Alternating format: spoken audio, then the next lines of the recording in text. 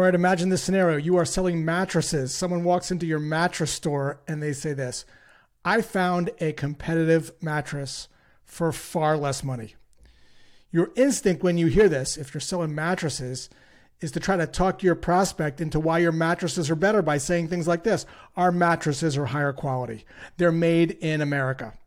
The problem is those are your reasons, not your prospect's reasons. The way out: ask a question that shines a light on something your prospect might not know.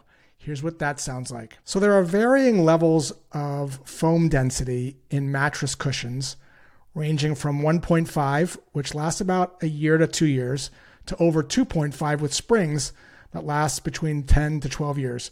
What's the foam density of the less expensive mattress that you're looking at? And then shut the front door and listen. What you typically hear when you illuminate a knowledge gap is the prospect pausing for a second and saying, that's a good question. I'm not sure. Why does this matter?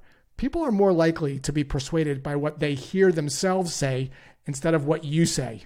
It's not your job to fill your prospect's head with information. Your job is to draw it out. Buyers have the answers. Sellers have the questions.